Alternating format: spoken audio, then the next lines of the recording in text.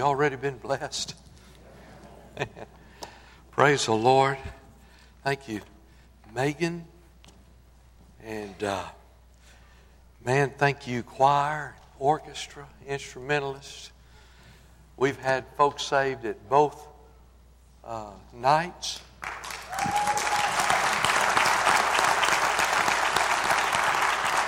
And many numerous decisions made in both of these. Tonight's in the last service. It is sold out. But I'll tell you what I'll do. Brother Aaron's shaking his head. I'm not promising you any supper. But if you show up and hold into a room, we'll crowd you in by the kitchen door to see it. It's worth it. Okay. Well, we'll move them over to the right. We'll do that. We'll do that. Be turning to Matthew 1:21, if you would. Just one verse of Scripture this morning.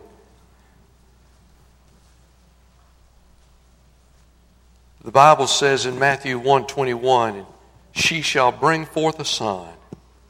Thou shalt call his name Jesus, for he shall save his people from their sins."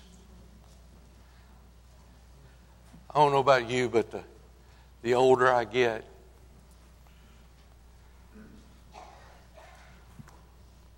the harder it is to see hurt, and pain, and agony, and all the things that surround us. Knowing that if folk would just come to Jesus, if folks would just come to Jesus. Several years ago, there was a revolt in Bethlehem. The Palestinians controlled that city, and in the support of the revolt, Bethlehem canceled all the Christmas activities. Some of y'all may remember that. Palestinian town where Jesus was born. And the mayor said this. He said, "We don't see any reason to celebrate Christmas." We don't see any reason to celebrate Christmas. Now, one thing stands out in that quote, and that is the mayor definitely doesn't know what Christmas is about. I mean, that's as obvious as it can be. But I want to tell you one thing that just popped in my face. Buddy, you may cancel the celebration, but you ain't going to cancel the Savior. He came. He's here. And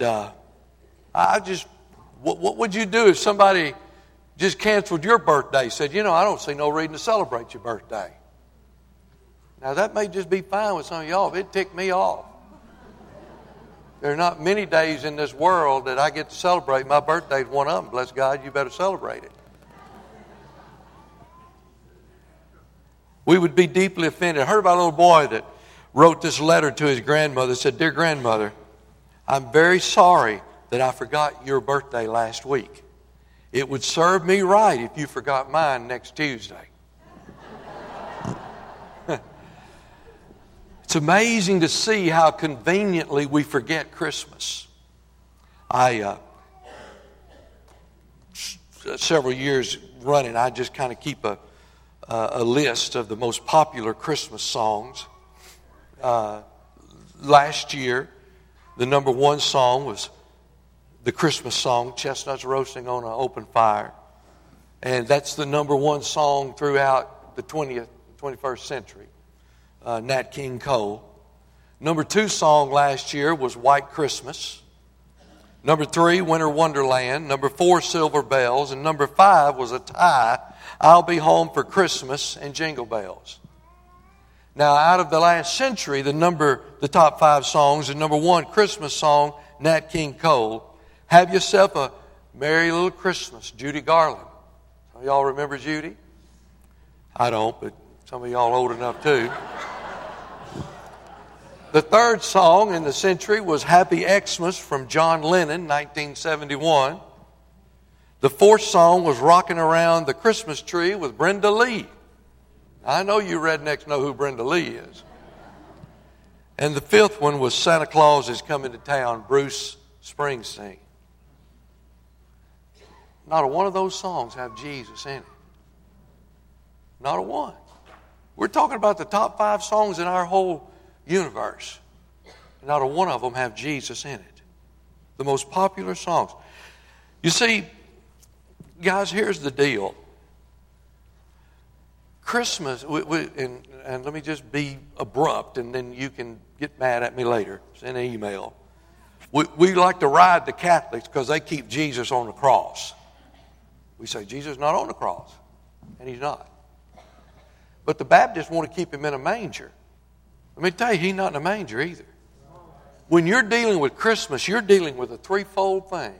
You're dealing with the cradle, with the cross, and with the crown. And you can't bypass that. I mean, that's what Christmas is all about. We can't celebrate a baby without also going to the cross, and then we can't go to the cross and celebrate a baby without one day knowing we're going to wear a crown. All of this is going to be temporary. It's passed away. She'll bring forth a son, and you shall call his name Jesus, for he will save his people from their sins. Now, there are 3 stories here just quickly today. One is the story of man's sin. Christmas, when you say Christmas, it brings some bad news. There's some bad news coming. He came to save their people, his people from their sins. That means the bad news is we've got sin, folks. When the angel announced the birth of Jesus to the shepherds, he said, I bring you good tidings of great joy. He said, I've got some good news for you. The reason good news is at Christmas is because we already have the bad news. Romans 6 says that we all have sinned and fallen short of the glory of God. Isaiah in the Old Testament, all we like sheep have gone astray. We've turned everyone to his own way. As Romans 3:23, Romans 6:23 says the gift of God. The greatest theologian in the New Testament, the Apostle Paul, said this: there's no difference, for all have sinned and fall short of the glory of God. The wisest man in the Bible, King Solomon, said this: for there is not a just man on earth who does good and does not sin. And then in Psalms, God made his own search, and he said this in Psalms 14. He said, the Lord looks down from heaven upon the children of men to see if there are any who understand, who seek God. They have all turned aside. They have together become corrupt. There is none who does good, no, not one. So the verdict this morning is man is depraved. We're sinful. But not only are we depraved, we're spiritually destitute.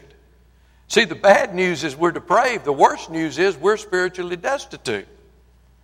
You can wash all you want to with the rags of righteousness. You can bathe in the water of all the rituals you want to. You can scrub yourself with the soap of religion, but you cannot remove the stain of sin. It won't happen. You can't do it. For though you wash yourself with lye, listen to Jeremiah, though you wash yourself with lye and use much soap, yet your iniquity is marked before me, says the Lord God. You scrub all you want to. You're not going to wash your sins away. You can plunge into the ocean of perfume of good works. Boy, I'm working for the Lord. I'm doing everything I can. But it's not going to remove the stench of sin. You can have the vaccine of church attendance. I'm here every time the doors are open. I'm a good person. You can have all that you want to. It's not going to wash your sins away. Man is not only depraved, he's not only spiritual destitute, but he's also spiritually desperate. We're hopeless before sin. Listen to what Jesus said in John 8:34. He said, most assuredly I say to you, whoever commits sin is a slave of sin. Whoever commits sin. Now, I know technically we're talking about habitual sin, but whoever's living in sin becomes a slave to sin. I'm thrilled today with all of the modern emphasis on how we ought to be debt-free and how we ought not to charge anything and all this stuff. You know, a lot of those folk never were raised in the woods where you didn't have anything. Thank God 40 years ago for Sheridan Roebuck and Montgomery Ward. We never would have got nothing for Christmas. Thank God for that. And I'm all for all of that. But I'm just saying this morning, it looks to me like in my spirit that there's a lot of you a whole lot more concerned with your financial debt than you are with your spiritual debt. And according to the Word of God, if you're enslaved in sin, you literally are debted. You're a debtor. And Psalm says, if I regard iniquity in my heart, the Lord will not hear me.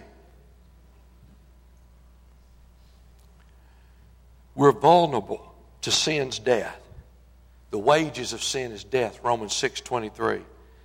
If there were no sin, there'd have been no Savior. There'd been no Savior, there'd be no Christmas. So Christmas has got to begin with the story of man's sin. That's what it's all about. That's why He came. Remember, she shall bring forth a son and shall call his name Jesus, for He shall save His people from their sins. Now there's a story also, not only of man, but there's a story of God here and His Son. From the very beginning of the human race, God was getting this nation, this earth, ready for Christmas. He said in Genesis 3:15, that's the first Christmas sermon, I'll put enmity between you and the woman, and believe between your seed and her seed. She shall bruise your head, and you shall bruise his heel. Isaiah 14, that's the first Christmas prophecy. Therefore the Lord Himself will give you a sign. Behold, the virgin shall conceive, bear a son, and shall call his name Emmanuel. And then you got not only the first Christmas, the first prophecy, you got the first Christmas story, Isaiah 9:6. For unto us a child is born, unto us a son is given, and the government shall be upon His shoulder, and His name shall be called Wonderful, Counselor, Mighty God, Everlasting Father, Prince of Peace. You see, you can't just stop with away in a manger. You can't just stop with old little town of Bethlehem. Because that's just the cradle. That's the first stop. The old rugged cross is just as much a part of Christmas as angels we've heard on high. The Bible says from the time that Jesus was born, He lived under the shadow of the cross. From the very time He was born. We don't have to wonder why at any certain time suddenly Jesus came to the cross. The Word of God tells us that. When the fullness of time had come, God sent forth His Son, born of a woman, born under the law, to redeem those who were under the law. That's why He came. To redeem those who were under the law. Let me give you this last thing and we're through. There's a story of salvation here. Story of man's sin. Destitute. Desperate. Nothing we can do. Hopeless. But the story of God's Son. He was born to save His people from their sin. And here's the third story, our salvation. Christmas tells us three things about this thing called salvation. I love it. First of all, it's comprehensive. I done looked this up, folks. I done looked it up in the Greek. I looked it up in the Hebrew. I looked it up in the Latin. I looked it up in the English. When He says in Luke 2:10, behold, I bring you good tidings of great joy, which will be to all people. I looked up that word all. You know what it means, all? It means the same. I don't care Japanese, French, I don't care what language. All means all. This thing's comprehensive. You're sitting here this morning and saying, well, yeah, but you don't know what I've done. I don't care what you've done. I'm telling you, my God and my Savior is saying, I'm bringing good tidings so that all men can be saved. That's what the Word of God says. Let me give it to you out of 1 Timothy. For this is good and acceptable in the sight of God our Savior, who desires all men to be saved and to come to the knowledge of the truth. You want to know what one of the greatest truths in this whole book right here is? It's found in Romans 10:13. Whosoever shall call upon the name of the Lord shall be saved. That's probably the greatest truth you'll read anywhere in this book right here. You've got an opportunity to be saved. You say, preacher, you don't know me. No, you don't know my God. He loved you so much that He died for you. And He didn't just die for a certain group of people or a certain race of people or a certain congregation. He died for all. Good tidings I bring to all. So it's comprehensive. It includes everybody. Don't let anybody tell you, well, you've gone too far. Now, I'm going to be technical with you. There is a day where you sin unto death and God leaves you alone. You say, well, that may be where I am. Well, it may be. And if it is, you can't be saved. That's it. But if you're sitting here in this service this morning and your heart's pounding, God ain't left you alone. There's still time for you to be saved. Today is the day of salvation. Not only is it comprehensive, it's complimentary. Now, it cost Jesus his life. Becky and I went to see the Astros play the Yankees, and I spent more than I should have on those tickets, but you know, you get in the flesh and you want to have a good time. Nothing wrong with some of that stuff. None at all. But when it came time to go to the World Series, I know people who paid $5,000 for one little old seat to sit in that thing to watch a ball game. I thought, wow. And the Super Bowl coming up, you know, God forbid Dallas. I hate Dallas. If they ever get in the Super Bowl, Texas is going to be bankrupt. Because I know rednecks who will spend every dime they've got and every dime they'll ever make the rest of their life to go see them in the Super Bowl. I mean, it costs big money to go to an event, and yet when you come to your salvation, the eternal life that you need, complimentary. You say, well, somebody invites you over for dinner and you say, well, what can I bring? Don't bring nothing, everything's done. Well, no, I got to bring something.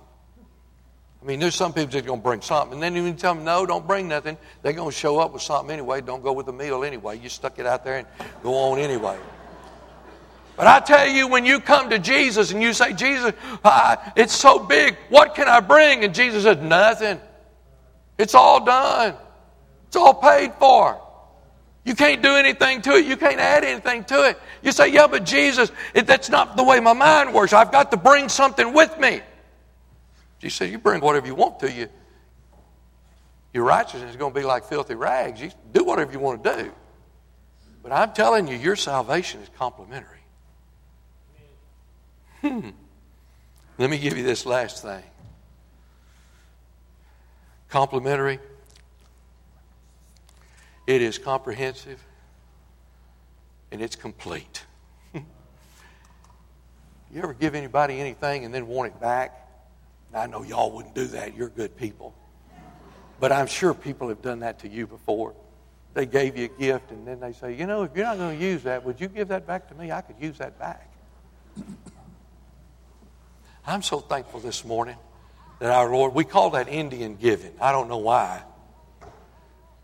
I'm so thankful this morning that our Lord's not an Indian giver. Have you ever thought about the fact that you got saved by the blood of Jesus Christ and He redeemed your life, and then you did something and you said, oh my.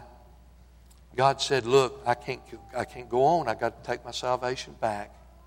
I can't do it anymore for you. Wouldn't that be terrible? He's not an Indian giver.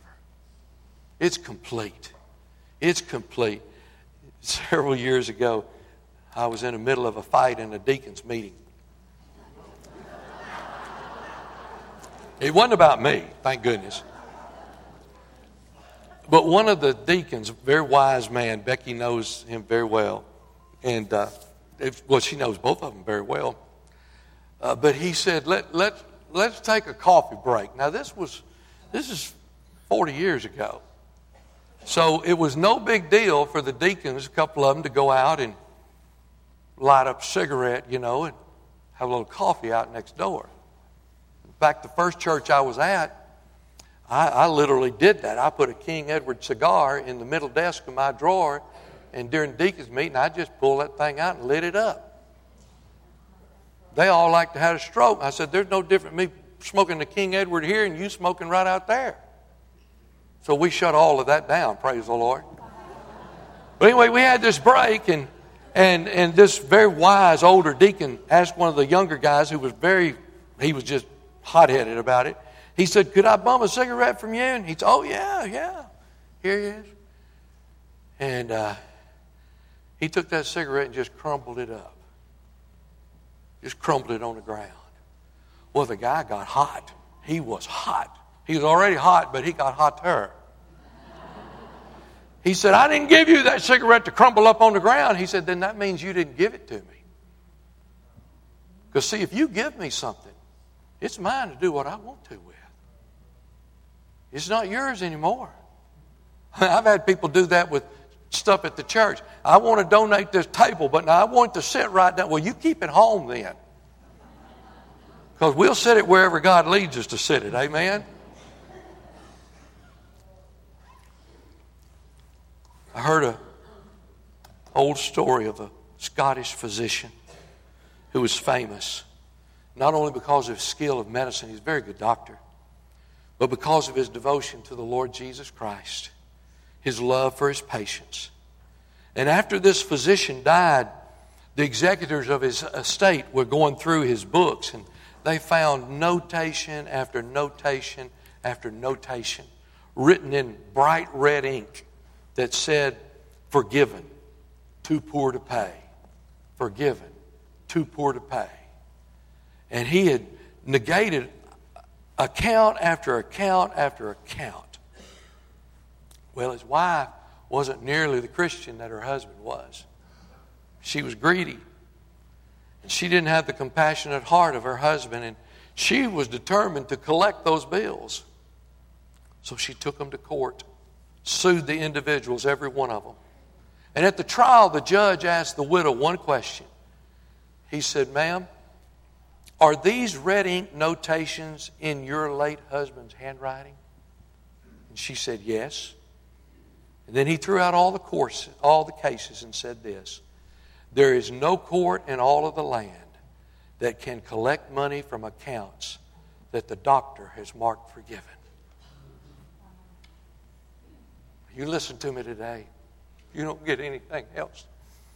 When Christ marks forgiven over the doorposts of your life or your sin, there's no court, nobody who can take it off. That's what Christmas means. He's marked forgiven so that we can have eternal life.